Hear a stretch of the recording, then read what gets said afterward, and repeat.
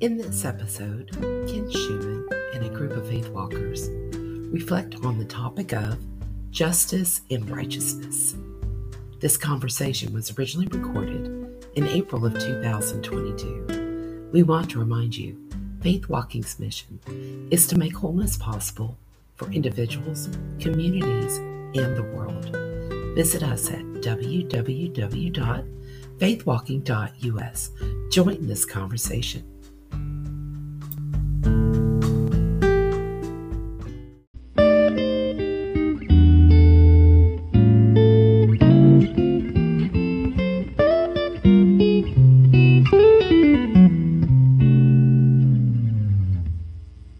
Yeah, so it is good to see all of you. Thank you for being here. We sent out a handout. I really didn't intend for the handout to go out early, and I goofed up and didn't give good instructions. And so you might have gotten that if you haven't. It was built into the reminder. There was a link in the reminder. It was built into the reminder. So you probably didn't even look at it yet. So anyway, don't look at it until we get done. But today, what I wanted to talk about is a fascinating piece. So I'm still on this concept of what is missional, and I would say this. I think there are three really big questions that we ought to be asking and answering. And the big questions for me are, what is a disciple and how do you make one? And Faith Walking is attempting to answer that. The other two questions are, well, let me phrase it this way. Does God have a mission? And if so, what is that mission? I think we need to be asking and answering that question because it's a really important question. But the third one is the one that gets most people. I think we need to be asking this question. I think we need to be asking the question, what is the gospel? And are we preaching and practicing the same gospel that Jesus preached and practiced? Believe it or not, you could ask 10 Christians that question as long as you weren't in the same local congregation, and you might get 5 different answers for that. And this conversation today kind of fits into that. I've heard, I've read, I've seen on social media some people say, well, social justice is not part of the gospel, or social justice is not part of the mission of God. And I want to advocate that it is both a key piece of the gospel and a key piece of the mission of God. And you'll know I'm a word geek. And so we're going to do a little word study today. And in the New Testament, and particularly within the Gospel of Matthew, we find this word in Greek that I think is pronounced dikaiosane.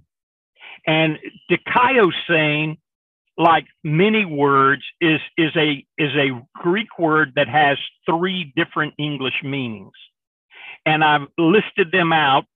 Mainly, I would say dikaiosane could mean justification. Dikaiosane could mean righteousness, or dikaiosane could mean justice.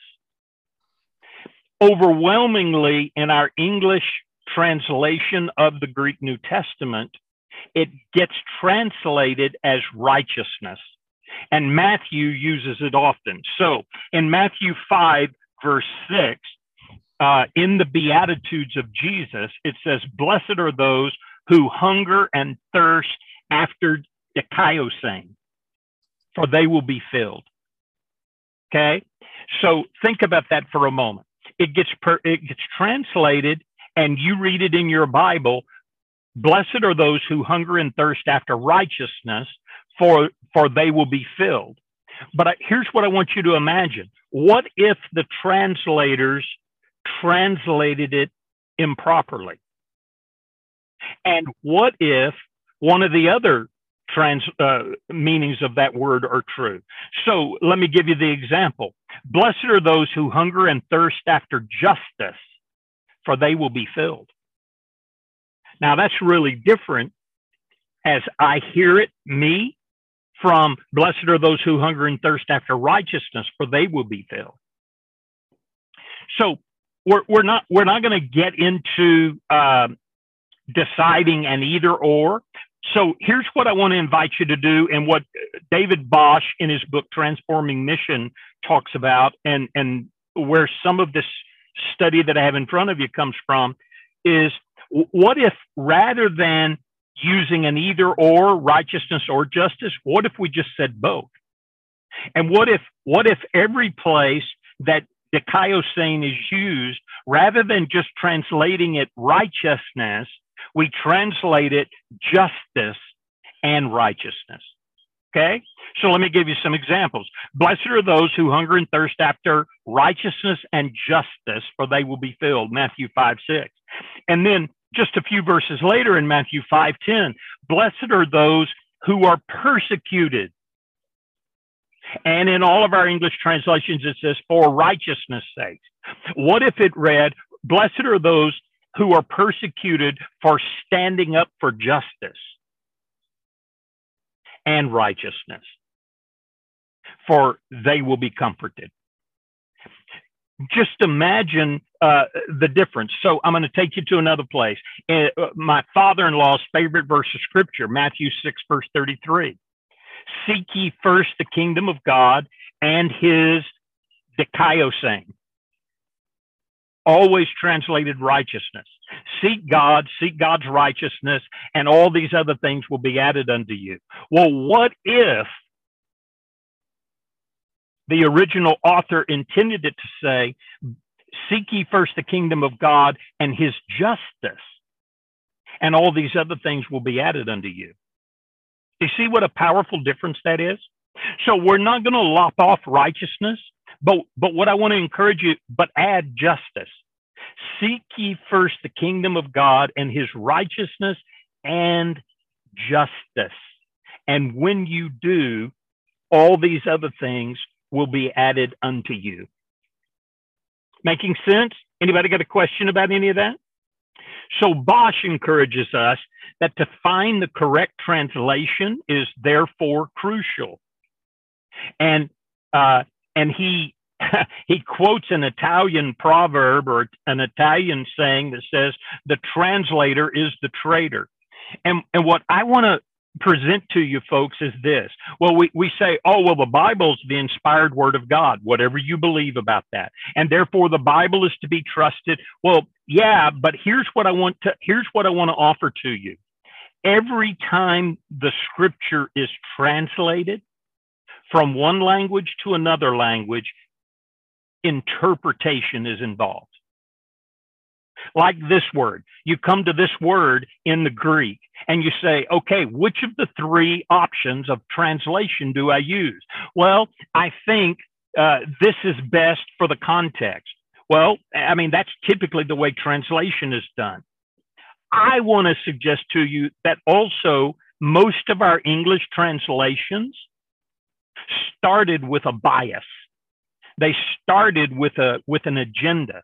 So when they came to translate, they were trying to prove something, say something, defend something, and often the translation reflects that. Okay, so I don't mean to encourage anybody to doubt scripture or to doubt the word. What I simply want you to do is come to scripture with an understanding that the translators they engaged in some interpretation. They did the best they could with the best they had, but they also had their own biases that came into play.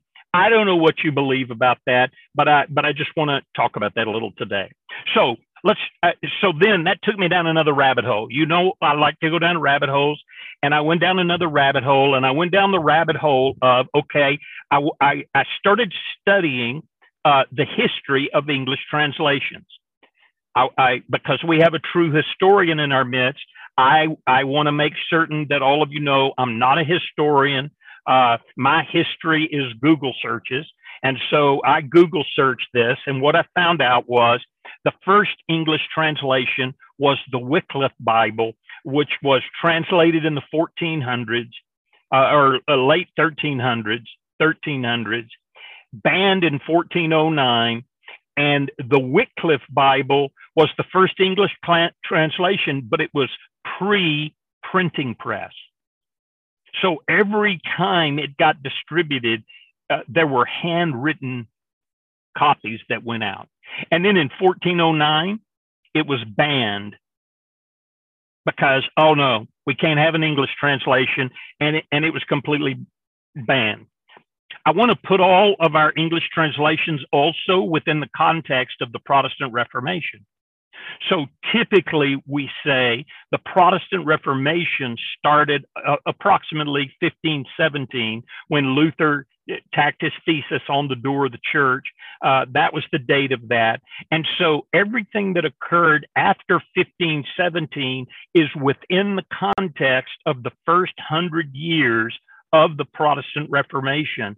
And everything that occurred was either part of the Protestant Reformation or an attack against the Protestant Reformation and a defense for what had occurred before. Does that make sense? Okay, so let's look at it. So then Tyndale and the Tyndale Bible, I have some dates in the handout, 1522 to 1536, started to translate the Bible into English, and it wasn't authorized. And by authorized, I mean authorized by the king or queen. And so it was rejected because of that. Tyndale was an English contemporary of Martin Luther, but he did print portions of the Bible, and it became the first printed Bible in English, even though it was not fully complete. Well, then, as a result of the Protestant Reformation, which was huge, by the way, you realize that we talked about the every 500-year shifts in the big thing. Well, the Protestant Reformation was 500 years ago. It was the last shift. It's why I believe we're in the midst of the beginnings of the next shift. So in somewhere between 1557 and 1560, a Bible called the Geneva Bible was written. And here's what you need to know about the Geneva Bible. It was written, they called it the Geneva Bible because it was in Geneva, Switzerland. And there is a great reformer from Geneva, Switzerland, whose name is John Calvin. Calvinism. Okay? So the Geneva Bible was written by the early Calvinists. So tell me this. Do you think that the Geneva Bible was accepted by the church in England? No, it was not.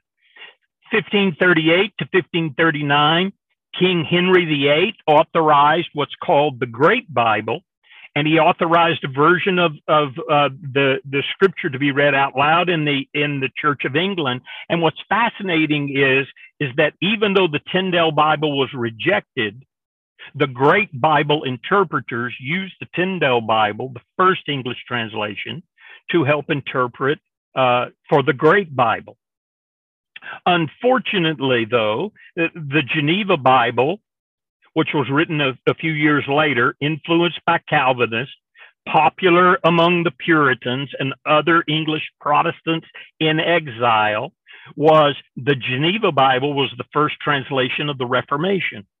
And the Geneva Bible, listen to this and see if it sounds familiar. The Geneva Bible was not popular among conservative clergymen. They didn't like the Geneva Bible. Why? Because it wasn't what they're used to. Because the footnotes advocated Calvinism, and they were against it. Just a piece of history for you that's interesting. Queen Mary, in somewhere between her reign was between 1553 and 1558. When Queen Mary was on the throne, she attempted to restore the Roman Catholic Church as the official church of England. Okay? So all of this is happening while Bible translations are occurring. Okay? So do you see, what I want you to see is the great, let me get to the next one and I'll say it. The Bishop's Bible then was written in 1568. It's an authorized version, authorized by Queen Elizabeth. And here's the deal. The Bishop's Bible was written to counter the Geneva Bible. Okay, we don't want people reading the Geneva Bible because it's too Calvinist. and we're not for Calvinism, and so we're gonna authorize a translation of the Bible that's more in line with what we think and what we believe. And so the Bishop's Bible was written in 1568. You with me? So then, in 1604, King James authorized a new edition of Scripture that was completed in 1611, and it's the King James version of the Bible, which is still present today, which many people still read. And here's what I want you to know: it's the third authorized version. And what's fascinating to me is that the Geneva Bible was used as one of the sources for the King James version. So the Calvinist Bible, which was rejected and rewritten with the Bishop's Bible, then when they wrote the King James version, they went back and referenced work that had been done on the Geneva Bible. So all of that is a little history of Scripture interpretation. So why am I giving you all that? Why did I run down that little rabbit trail? Well, I ran down the rabbit trail because I want to come back to the word dikaiosane. So every one of these translations, when the translators go back to the Greek, they look at that word and they say, okay, which of these three English definitions or translations is most appropriate for this moment? And I want you to see that all of them were influenced by what was going on in the greater culture, just like we are today. See, for people to believe we're not influenced by the era that we live in, by the period that we live in, by the politics and the religious theological conversations of our day, I think we're in error if we don't understand that, yeah, God inspired, but it was human beings, and we just talked about human beings earlier, who are frail, who mess up, who have opinions, who have preconceived notions. And so is it possible, could we embrace the idea that dikaiosane also means justice? And I believe it does for this reason, because all over the Old Testament, God is a God of justice. We actually started this rabbit trail for the last 4 or 5 weeks with Isaiah 58. And Isaiah 58 is about freedom for the oppressed. It's about justice. And so it sounds really logical for me that when Jesus is talking in the Beatitudes, he's talking also not just about righteousness, not just about morality, he's also talking about justice. So what would it sound like? Blessed are those who hunger and thirst for justice. Seek ye first the kingdom of God and God's justice, and all these things will be added unto you. So my close is this. Often people say, well, so all of the answer to the 3 questions that I started with. What's a disciple? How do you make one? What's the mission of God? And does God have a mission? And what is that mission? What's the gospel? And is the gospel we preach and practice the same gospel Jesus preached and practiced? All of those questions come into play because tied to mission, Jesus very clearly says, my mission is the announcement and the demonstration of the kingdom of God. And the kingdom of God is tied to this idea of justice. Jesus uses parables to define the kingdom. And so we're left confused and wondering what's the kingdom about. And our good buddy Paul in Romans 14:17 has a succinct, clear verse of scripture about the kingdom of God. And here's what he says. The kingdom of heaven is not what you eat or drink, but the kingdom of heaven is righteousness, peace, and joy in the Holy Spirit. Okay? If you've been paying attention to me at all, you just heard a buzzword for today, and that's the word righteousness. Well, guess what Greek word that word's translated from? Dikaiosane. Well, guess what that means? That means it could mean righteousness, justification, or justice. Or maybe we could translate it this way: the kingdom of heaven is justice, peace, and joy in the Holy Spirit. Well, peace is one of my favorite words.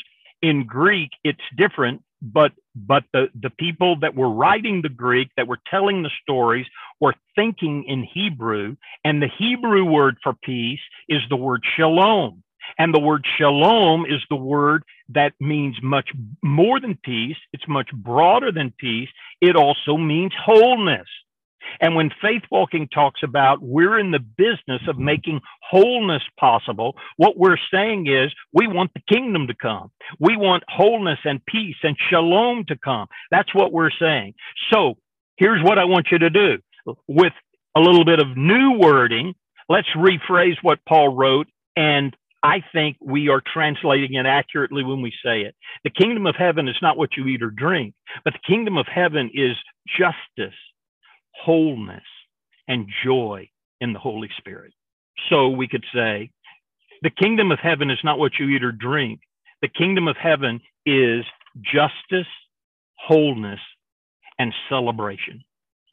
And when you're in the kingdom, you are treating people right and fair. You're experiencing well-being, and you're experiencing celebration in your life.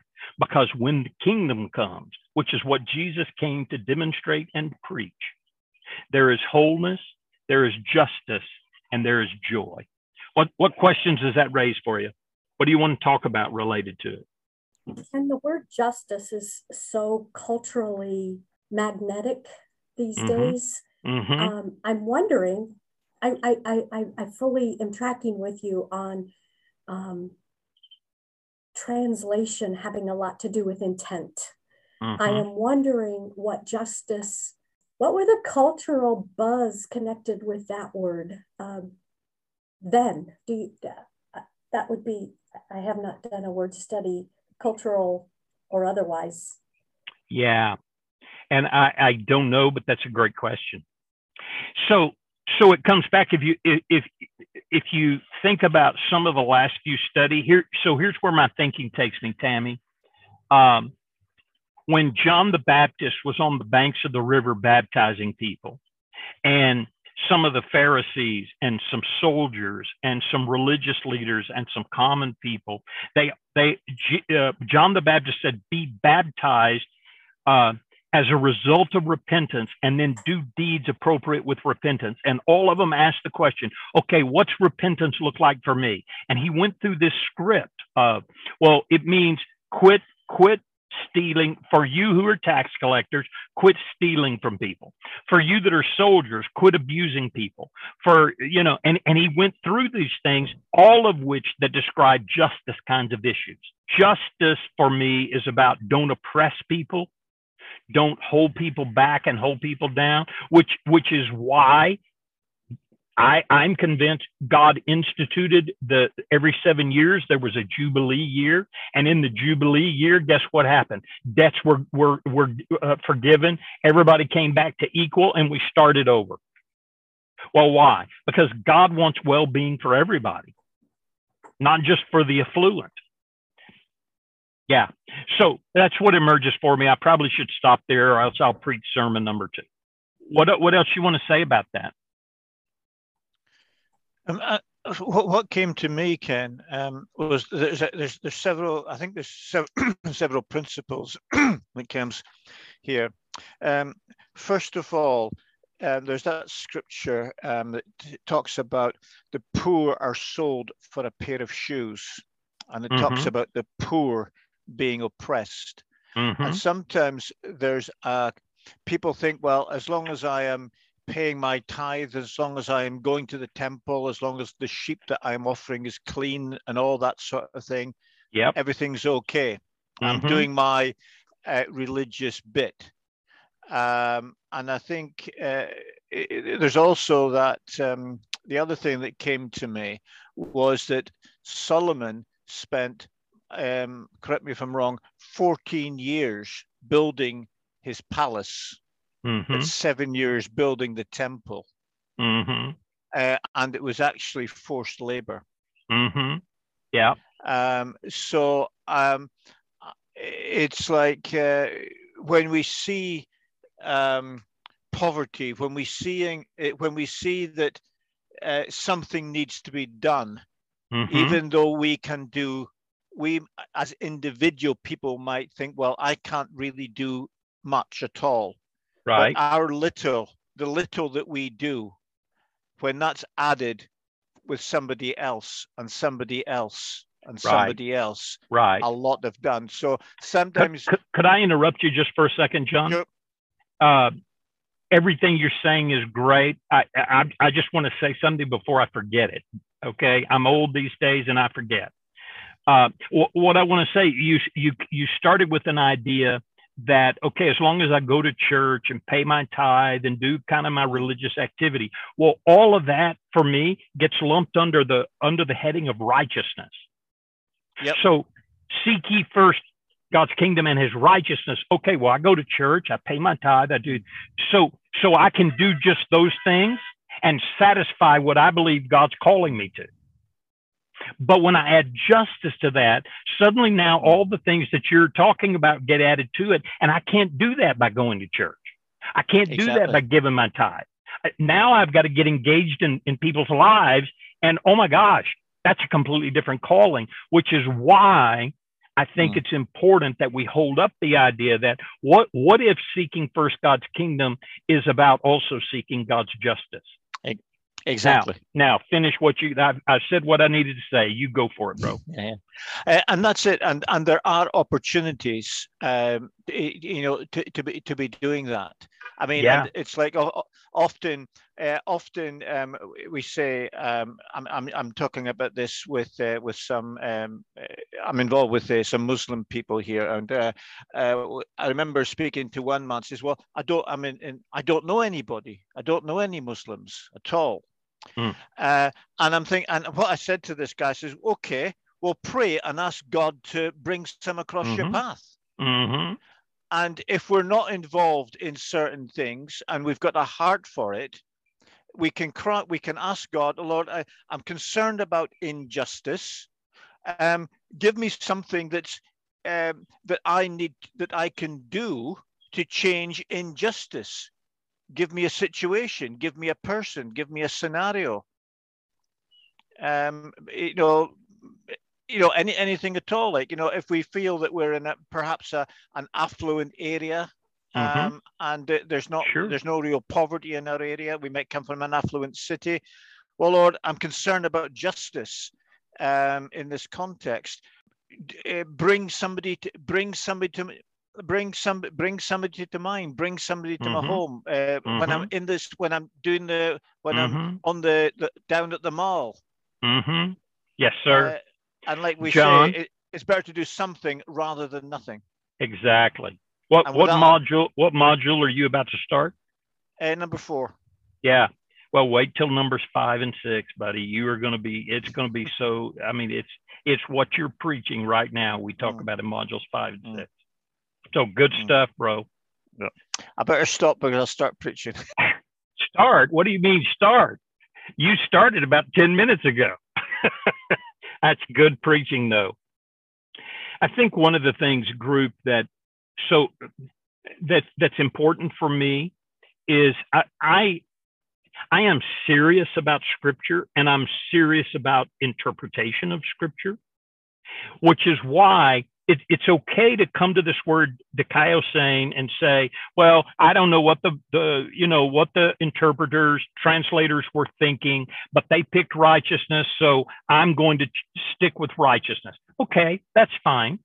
But at least be open to the idea that it could mean something different.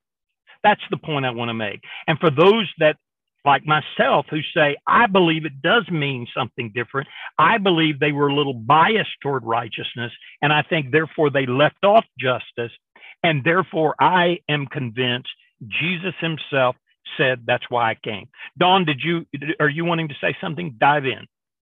Okay, yeah, I just, this is super interesting. I'm thinking about righteousness, and as John is mentioning too, I think of it differently. So this explanation of righteousness is sort of like the rules of the road that were given, the minimum requirement in order to consider yourself in line with God at that time, or now, I guess, is what I'm hearing. I've always thought of righteousness more as being right with God. So whatever that required. Mm-hmm. And then my question about justice is just that it seems even more open for interpretation. And maybe that's the way it should be. But if you think I'm seeking justice, then if there's injustice, are there repercussions when there's not justice? And so then I go in that, as you say, rabbit hole of, then I'm the judge and I'm deciding what's righteous and what's not, and what consequences there should be for injustice.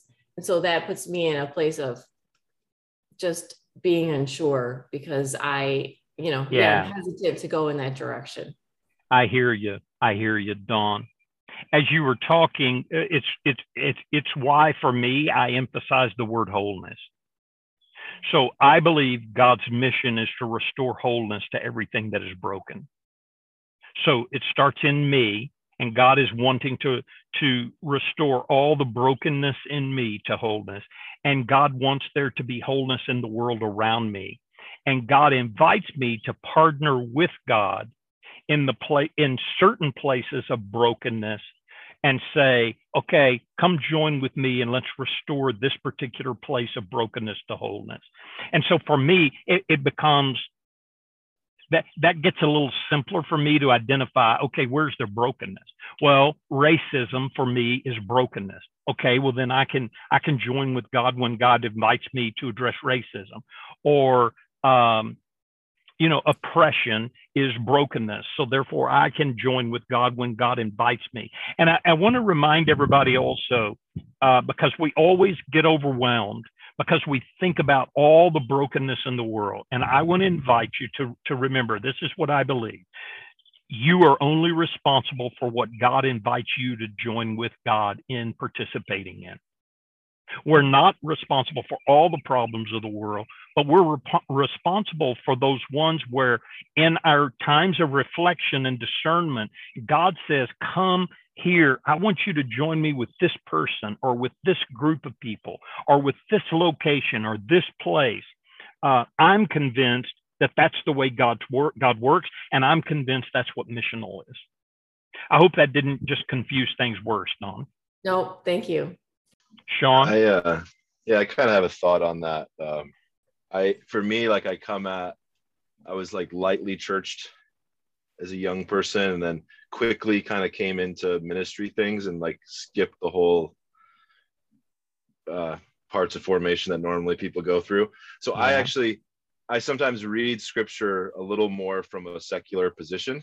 Okay. And not necessarily, and I don't believe it's inspired. I do believe it is God's thing. Yeah. But for me, the righteousness word, to say like, oh, justice would be better there. To me, it's like, what's the difference?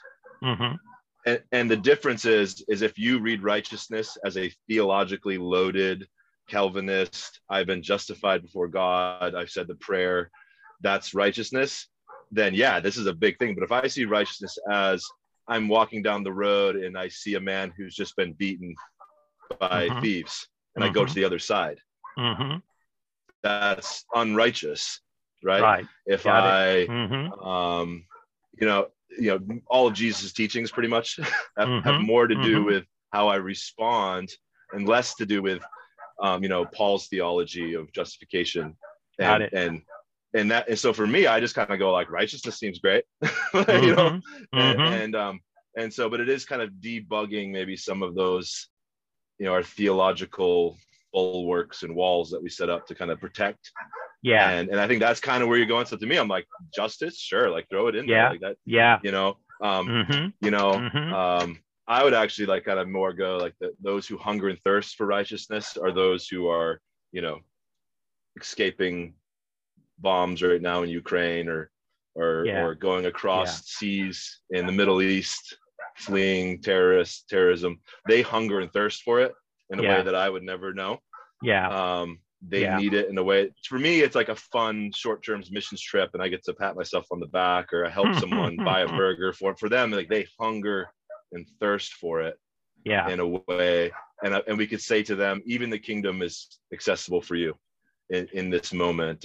And so yeah, I mean, I just wonder if this is more of a conversation of right theology applied poorly. Has kind of gotten us in a weird spot as a collective of people. And I love what you've said, Sean, and you're exactly right. And I love your take and your perspective of, okay, yeah, I come at this from kind of a different perspective.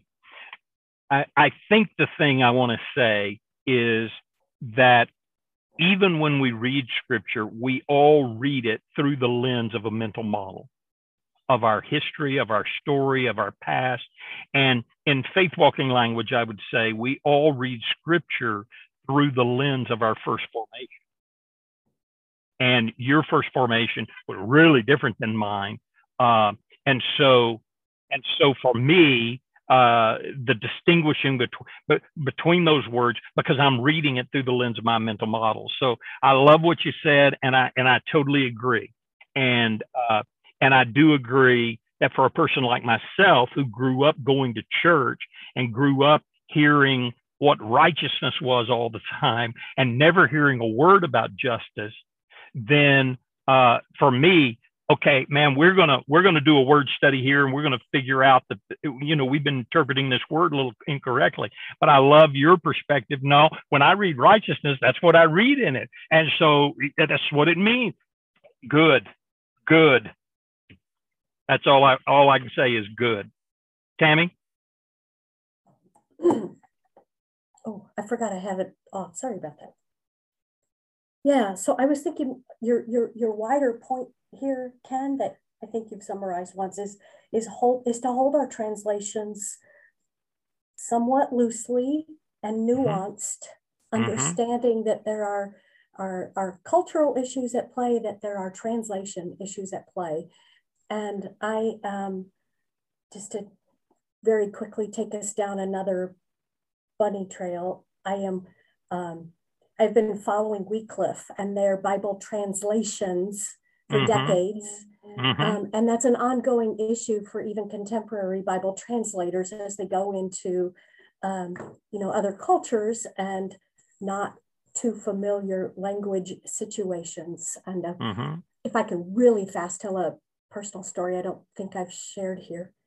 My roommate in seminary had been with Mission Aviation Fellowship for many, many years as an educator to the children of missionaries. And in Papua New Guinea, math was trying to figure out how to translate a New Testament into the language used by some of the cannibalistic tribes way off in the jungle, right? And for us, the center of our being is our heart. When we say, the word heart is used all the time in scripture, and as Westerners, we know that means the source of who you are, your being, your emotions, your personhood. I know your heart, right? And we know what that means. But in a literal and in a cannibalistic society that she was rubbing shoulders with, the center of a human being was where all the processing of our nutrients and our bodily waste and everything is the liver. And the translators were struggling with, do you transliterate or translate in a way that will be meaningful for the recipients? Right? So I'm always fascinated with yes, our English version is coming off of centuries, and languages that are no Koine Greek isn't used anymore. Right. We're putting it into our modern context. So holding all of it loosely, and what is the Spirit saying? Not tossing it to the wind, but what is the Spirit specifically saying to a culture at a specific time is great justification for what you're trying to say here. Correct. And I really love it. And Good. that's hard. There's no right or wrong. Right. Transliteration, translation, there's even transcription, and there's other issues that we have to wrestle with. Yes. I'm done. Really good. Thank you, Tammy. Group, I'm going to ask for a point of personal privilege. I would like to draw a line in the sand right there. I mean, this has generated some really good conversation. We can continue it. If you have things to say, would you write them down and bring them next week, or thoughts? Yeah, if it's okay, I'm going to go. Is that all right? Thank you so much. Y'all have a great day, and I will see you next week.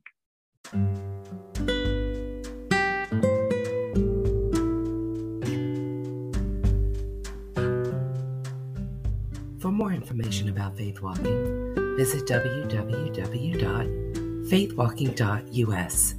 We want to remind you that Faith Walking exists because of your financial support. Please consider giving at faithwalking.us/donate. Thank you for listening.